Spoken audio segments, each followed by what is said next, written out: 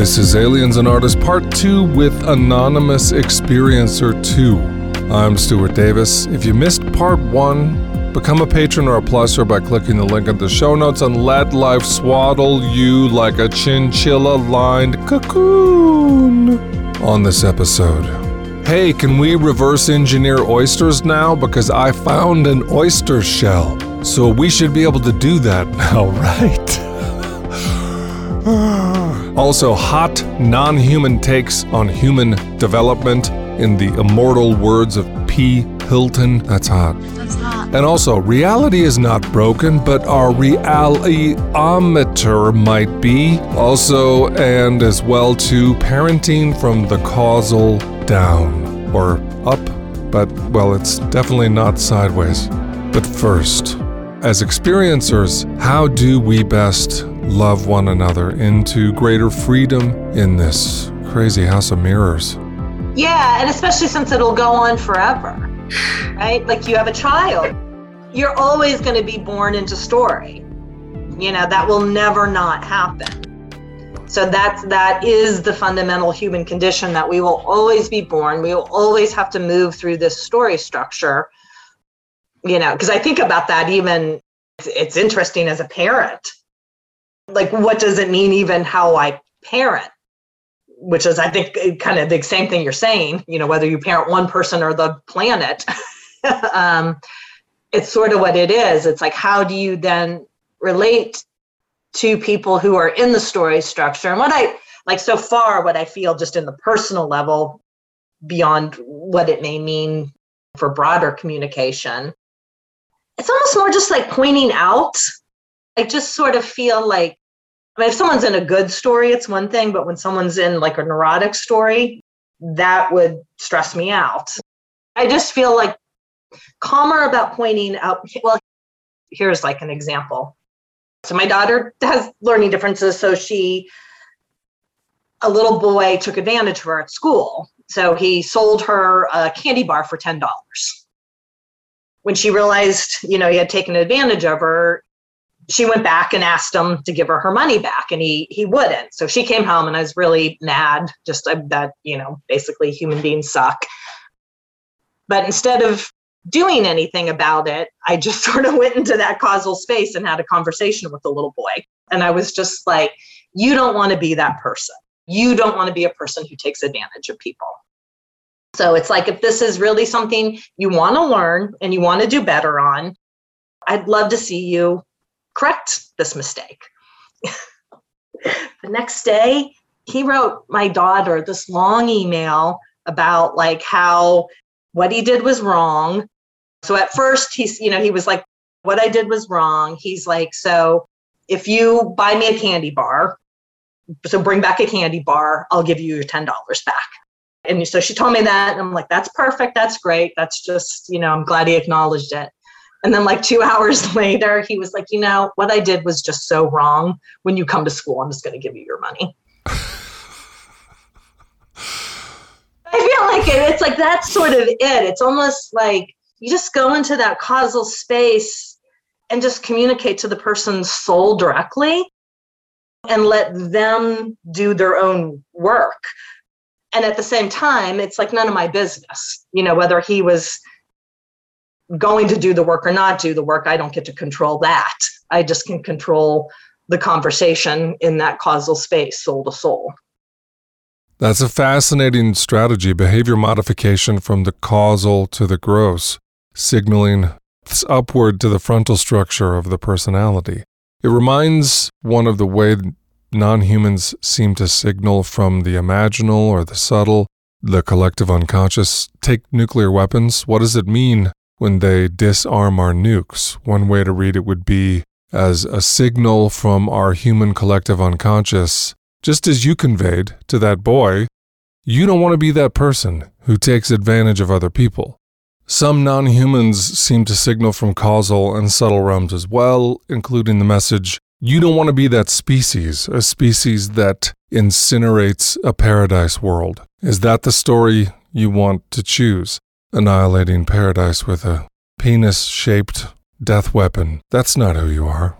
I love how you authorize the autonomy of the boy in question in that dynamic with a loving reminder. How does love behave?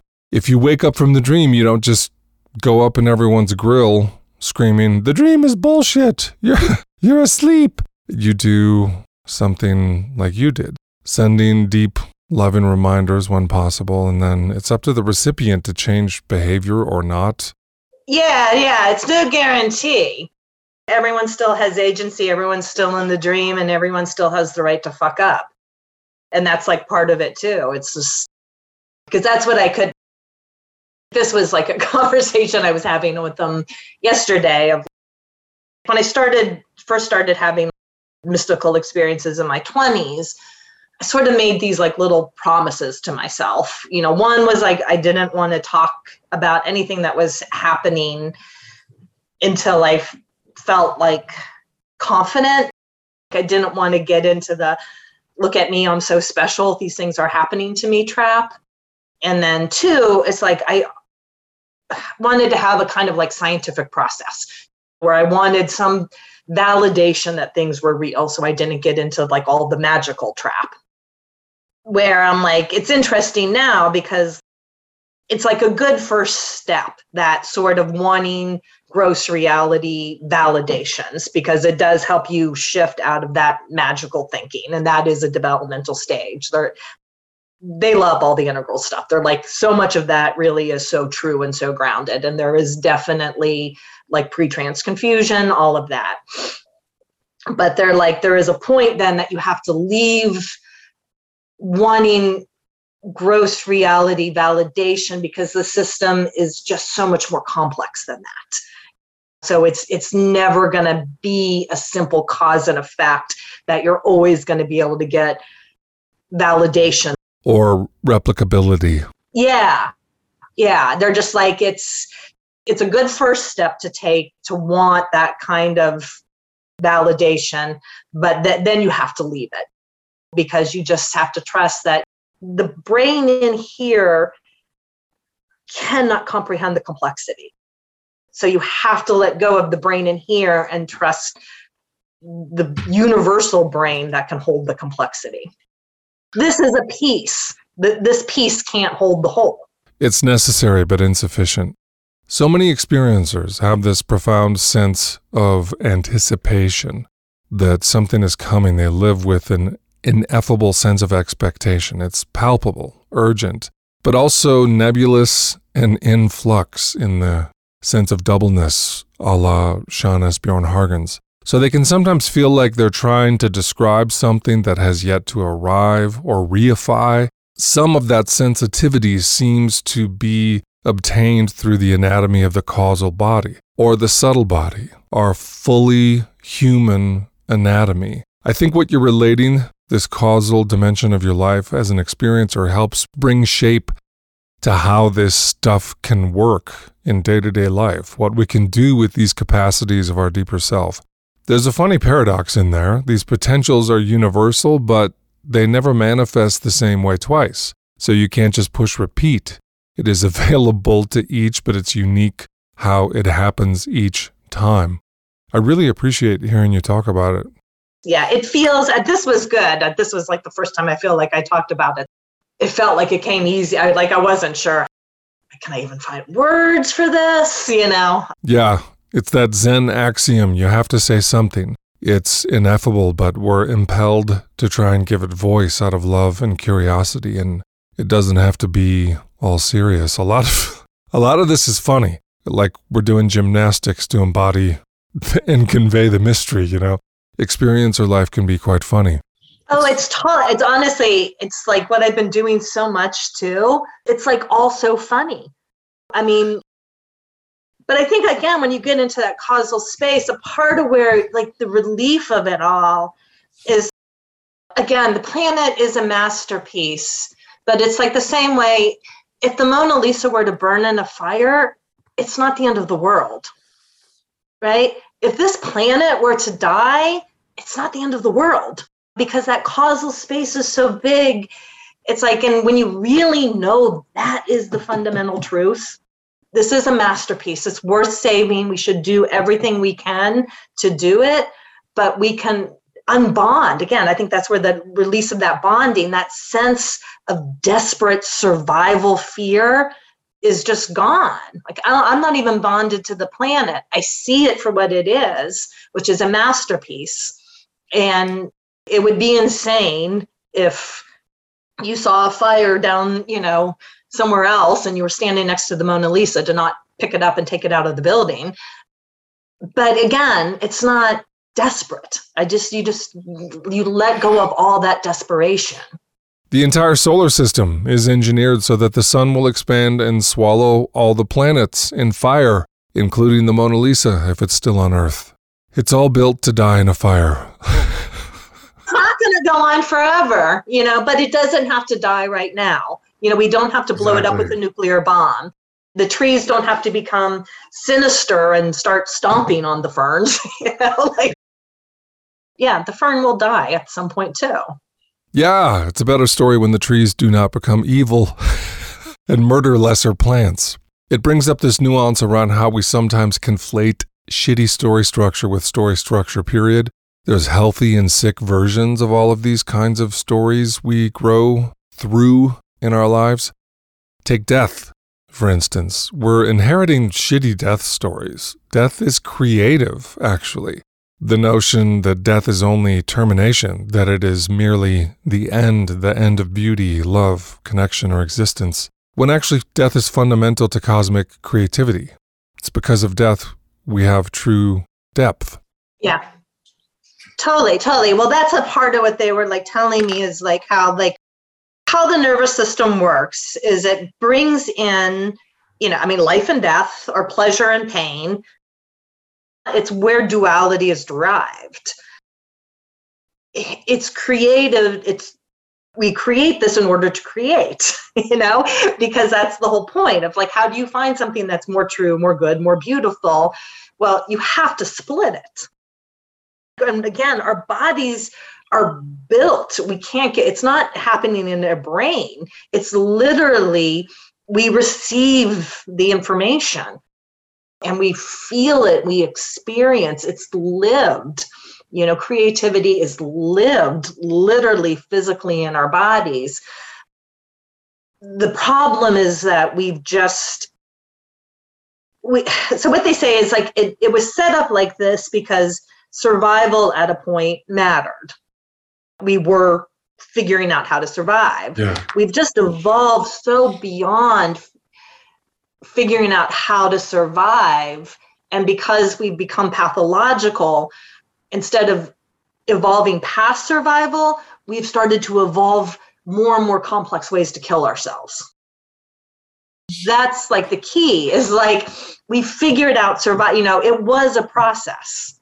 When we were first put on this planet, we did have to figure out how to survive. So all of that survival mechanism mattered. But instead of evolving past it, we used our creativity instead of expanding it beyond. It stayed attached in survival, and we just figured out how to kill each other. That's the fundamental problem right now. Yes, there it is in a nutshell, our inverted relationship to death. For 14 billion years, the universe has flourished via the complementarity of birth and death as the twins of cosmic creativity, but humans are striving to disinherit themselves from half of that cosmic equation. Our death taboo is creatively suicidal, and when we remove death's creativity from reality, we end up with necrophilia, which is what we have now. Attempts to immortalize the personality, which siphons off our deeper registers. You get hints of this in the fetishized obsession with UFOs as dead artifacts, as inanimate objects. That form of necrophilia where the outside forms are stripped of their interiority, and it makes one wonder whether we're allergic to the great within of these anomalous phenomena. It's just nuts and bolts, and we can reverse engineer it, artifacts, data, radar returns, not the inner lives of the beings behind and within the phenomena. Yeah, it's funny because I had asked the question, is it real that aliens have land? I'm is there a spaceship that the government has? So their answer to that was, if the government had a spaceship and they were trying to like reverse engineer it, it would be like taking an oyster shell and trying to reverse engineer the oyster from the oyster shell. That's the best analogy I've ever heard for reverse engineering. Yeah, because they're just like how they exist. The hard reality and the living entity are interwoven, and you can't understand one without the other. So if there was ever a shell of something that dropped that a human being could pick up, it would be incomprehensible to us. It's just like saying the brain is the mind. The good news is humans can ignore interiors, but that doesn't make them go away. Consciousness is origin, not outcome. When you look back on your life so far, what's helped you as an experiencer to stay deeply engaged with these mysteries? Being integral for sure. Integral, even when I've loved it or hated it, just is always a touchstone for me. That's probably, there's obviously pieces of art and music and things like that have always been like grounding and stuff like that. But if there's like a body of work that I would say has been, in some ways I feel like the most profound release in some ways is probably the one point that's in most disagreement with Integral, where I'm sort of like, I don't think stage development goes on forever. It's still the map, even if I feel like I found the mistake in the map. It's still the map I was using. The map's still useful because I feel like everyone else is still in the map. It's still there, but now, like what I feel, because it's like if there's no more stage development, what's left, again, it's just infinite creativity. Let's get spiral, dynamic, integral, geeky for a moment. I've been having this sense of turquoise as poetic fulfillment of purple's promise.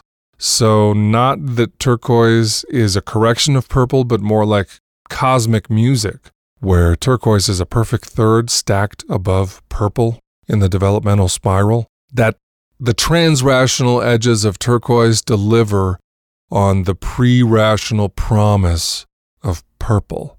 They're both whole and complete, but also share a sympathetic resonance developmentally. So you, for instance, you go to the causal body and have a conversation with a kid suggesting he give your daughter back the $10 he duped her out of, and it instantly shifts consensus reality to accord with that intention. That's magic. At any other point in history, that's purple magic. The thing is, the universe is alive, sentient, and teeming with magic. These entities move through walls, compress and dilate time, communicate telepathically, and the meaning they make is cosmocentric. Turquoise is the reenchantment of the real, of the cosmocentric, and it can be as practical as solving daily problems. Turquoise is just magic meeting the universe where it lives. And it is, and I think like where the development piece matters, it's not a magic that's serving my ego. It's not, like I've been thinking about this a lot too. I got like into the Sami culture a little bit ago, and that's like my heritage, is that sort of Scandinavian, Norwegian kind of area. And I was like, it's just interesting that indigenous piece of European history was really pretty much annihilated by Christianity. So we as Europeans became very separated from our indigenous heritage. And I think that's part of what makes Western culture so out of balance, is that we were separated from our indigenous heritage with very few exceptions. It was like almost, and it's fascinating because I didn't even realize it at first, but Frozen is based on the Sami culture, so like literally the biggest Disney story of all time was actually based on the lost European indigenous culture. So it's like there's some innate hungering for that piece. Yeah. I feel like that in us is so lost that isn't necessarily lost in other cultures. But then, like, what's the difference between the turquoise and the matte? Like, what's the point of the development at all if we're just going to end up back at the beginning? And, like, I just feel like there's literally a whole set of technological development that's just a part of the fun creativity, and it's just that simple. The indigenous people just didn't have, they weren't doing this. The indigenous people wouldn't have designed a computer. And it's just a part of what's fun here on this planet, is that whole development of that skill set so that we can just create more complex things. And it's just that easy, but when we reconnect it, hopefully we'll be doing it in a way that isn't about creating. I mean, if you look at so much of what we create, so much of it's systems to kill people. Yep. Just stop doing that. When we disown primordial creativity, we end up with biocidal creativity. From the war machine to insecticide, we're fundamentally creative, for better or worse. Healthy, sick, benevolent, malevolent. Even more than story creatures, we are creativity creatures. I actually wonder if those words share a common etymological root, creative and creature. I'll find out. So there's no way out of that. And you're right, the amnesia can amplify our rediscoveries in an ironic way. We leave the pre-rational, get our magic memory swiped, erased in the rational, then rediscover magic in the trans-rational and find the cosmos brimming with life. And then when you rediscover it, you have all of this stuff you've developed, so you have all of these tools so that, you don't have to just cave paint. You can do movies and you can do literature and you can do, complex music. And it's like, that's it. It's not any more complicated than that, other than the whole process of development just lets your creativity be cooler than a cave painting. There was just it was boring to just cave paint. It was boring to just hit a drum. You can see in the cave paintings themselves, some were attempting movies. There's hints of what's to come. We couldn't help but leave that place because that is what creativity is. Just like a child can't help but learn to walk. Possible to not learn how to walk. It's built in. It's just what it is. So it's just relaxing the system. Just relax. It's fine. It's just be creative. We're just over-attached. We're over-bonded. We're too intense about survival and death. Yeah, I think you're spot on there. It really is like we're so afraid of death.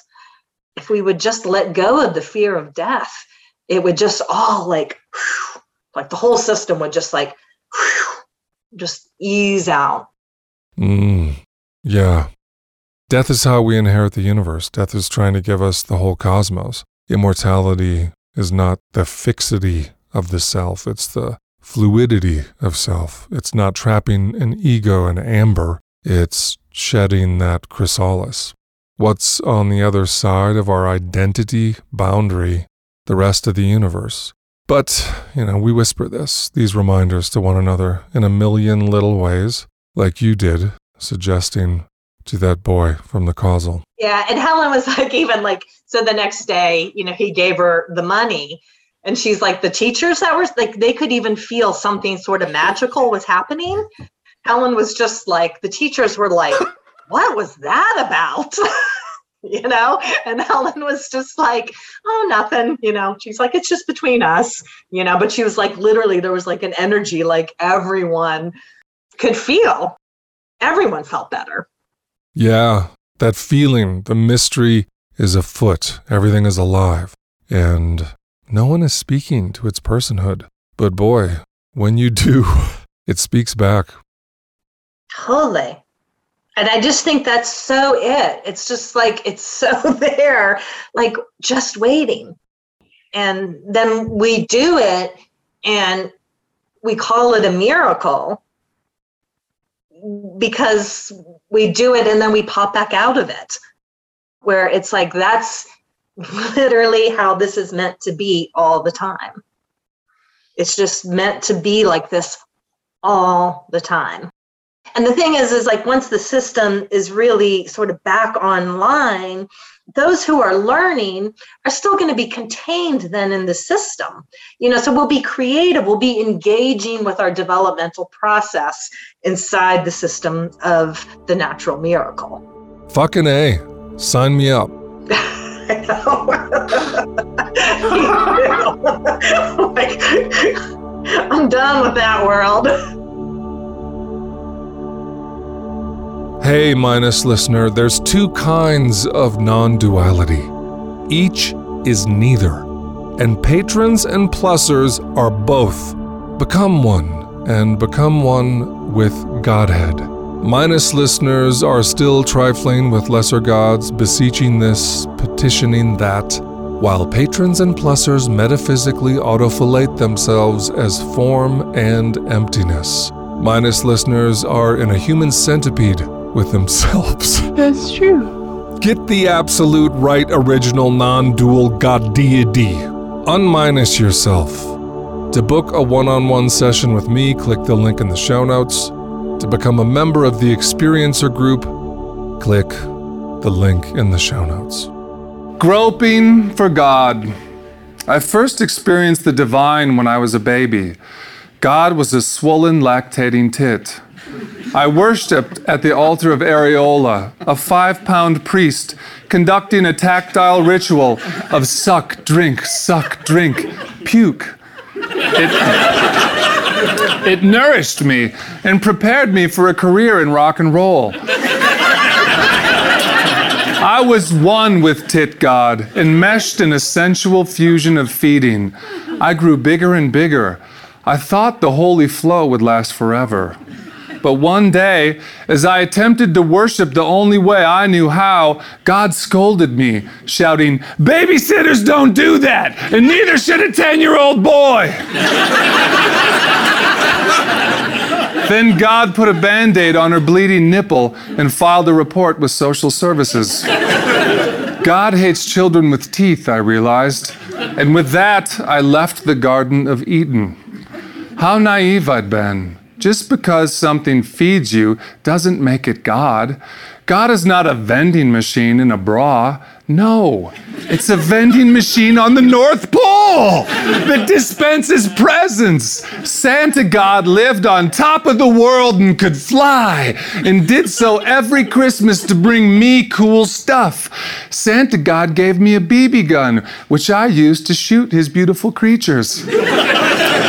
He even signed his gifts to me, but one fateful Christmas, I noticed that Santa God's handwriting was a lot like Mother's. Then it hit me. Mom is elfing Santa. For toys! I confronted her. She denied it. How can I be sure? I demanded. Because there's no such thing as Santa, she blurted out. No! First my tits are taken away and now Santa's fake? What am I supposed to believe in? Jesus Christ! They told me at Bible camp, Jesus is God. Well, what's this Jesus guy like? I asked. Jesus is like Santa Claus with tits. And Christian boys breastfeed forever. So I joined a fundamentalist church. Light on the fun, heavy on the mental.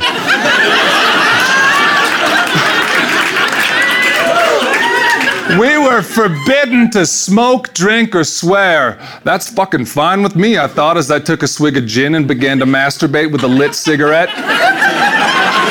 At this stage of my life, I wasn't just horny, I was high school horny. By my freshman year, my pelvis was an alchemical cauldron of unspent seed. I'm not saying I was about to betray my religion, but the night before prom, my mother found 30 pieces of silver in my underwear. Didn't Jesus get a sponge bath from a hooker? I asked a hooker at a bathhouse. She threw my Bible out the stained glass window, then opened my towel like the lost gospel of Judas. I'm going to hell, I thought. Religion is hell, laughed my college buddy Edwin. Edwin was a scientist. Wake up, he rolled his eyes. The Bible is superstitious drivel stitched together by losers with a primitive cosmology. We were partying hard at our fraternity's fall kegger. Edwin regaled me with rationality as he polished off a spicy burrito with a beer bong. Blub, blub, gulp. The only truth that's true is the one that can be empirically proven, Edwin postulated. Prove it, I said. Edwin dropped his pants, lit a Bunsen burner under his ass, and farted. A magnificent blue flame engulfed his posterior, singeing his coin slot before vanishing. Science, he yelled.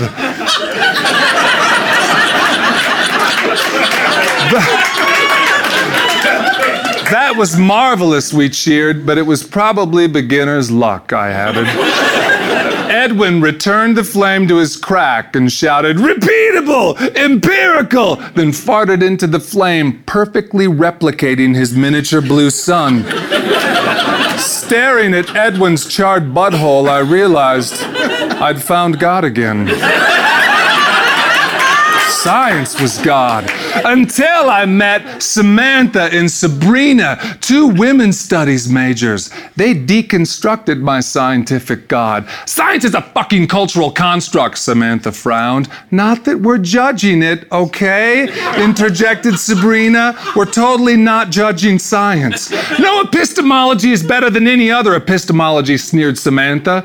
I didn't know what an epistemology was, but if it had anything to do with a menage a trois, I wanted to major in it.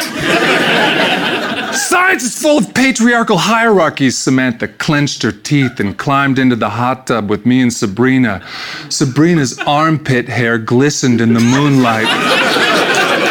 Science is a fucking misogynistic oppression, Samantha chopped. And that's okay, Sabrina added. Then Sabrina leaned in close to me and whispered, no one's view is any better than anyone else's view, okay? That's the best way to look at it. I leaned in to kiss her, then felt the bracing sting of Samantha's hand slap my face. We're lesbians, you fucking pig. After college, I went on a meditation retreat where a Zen master told me all beliefs are false. I believe that's true, I said, and became a Zen practitioner. True. In meditation, I realized I'm God. Form is relative. Awareness is absolute. I told my wife this when I got home. She said, honey, that's great that you're the absolute, but my relatives are coming over, so I need God to scrub the toilets. God cradled her chin in his benevolent hands and cooed, for you, my love, anything. Then God snuck out the back door and went to Hooters for happy hour. There, staring at the swollen breasts of women bringing me food, a reverential feeling swept through my soul. I had it right the first time, I thought. God is a boob, and I'm in heaven.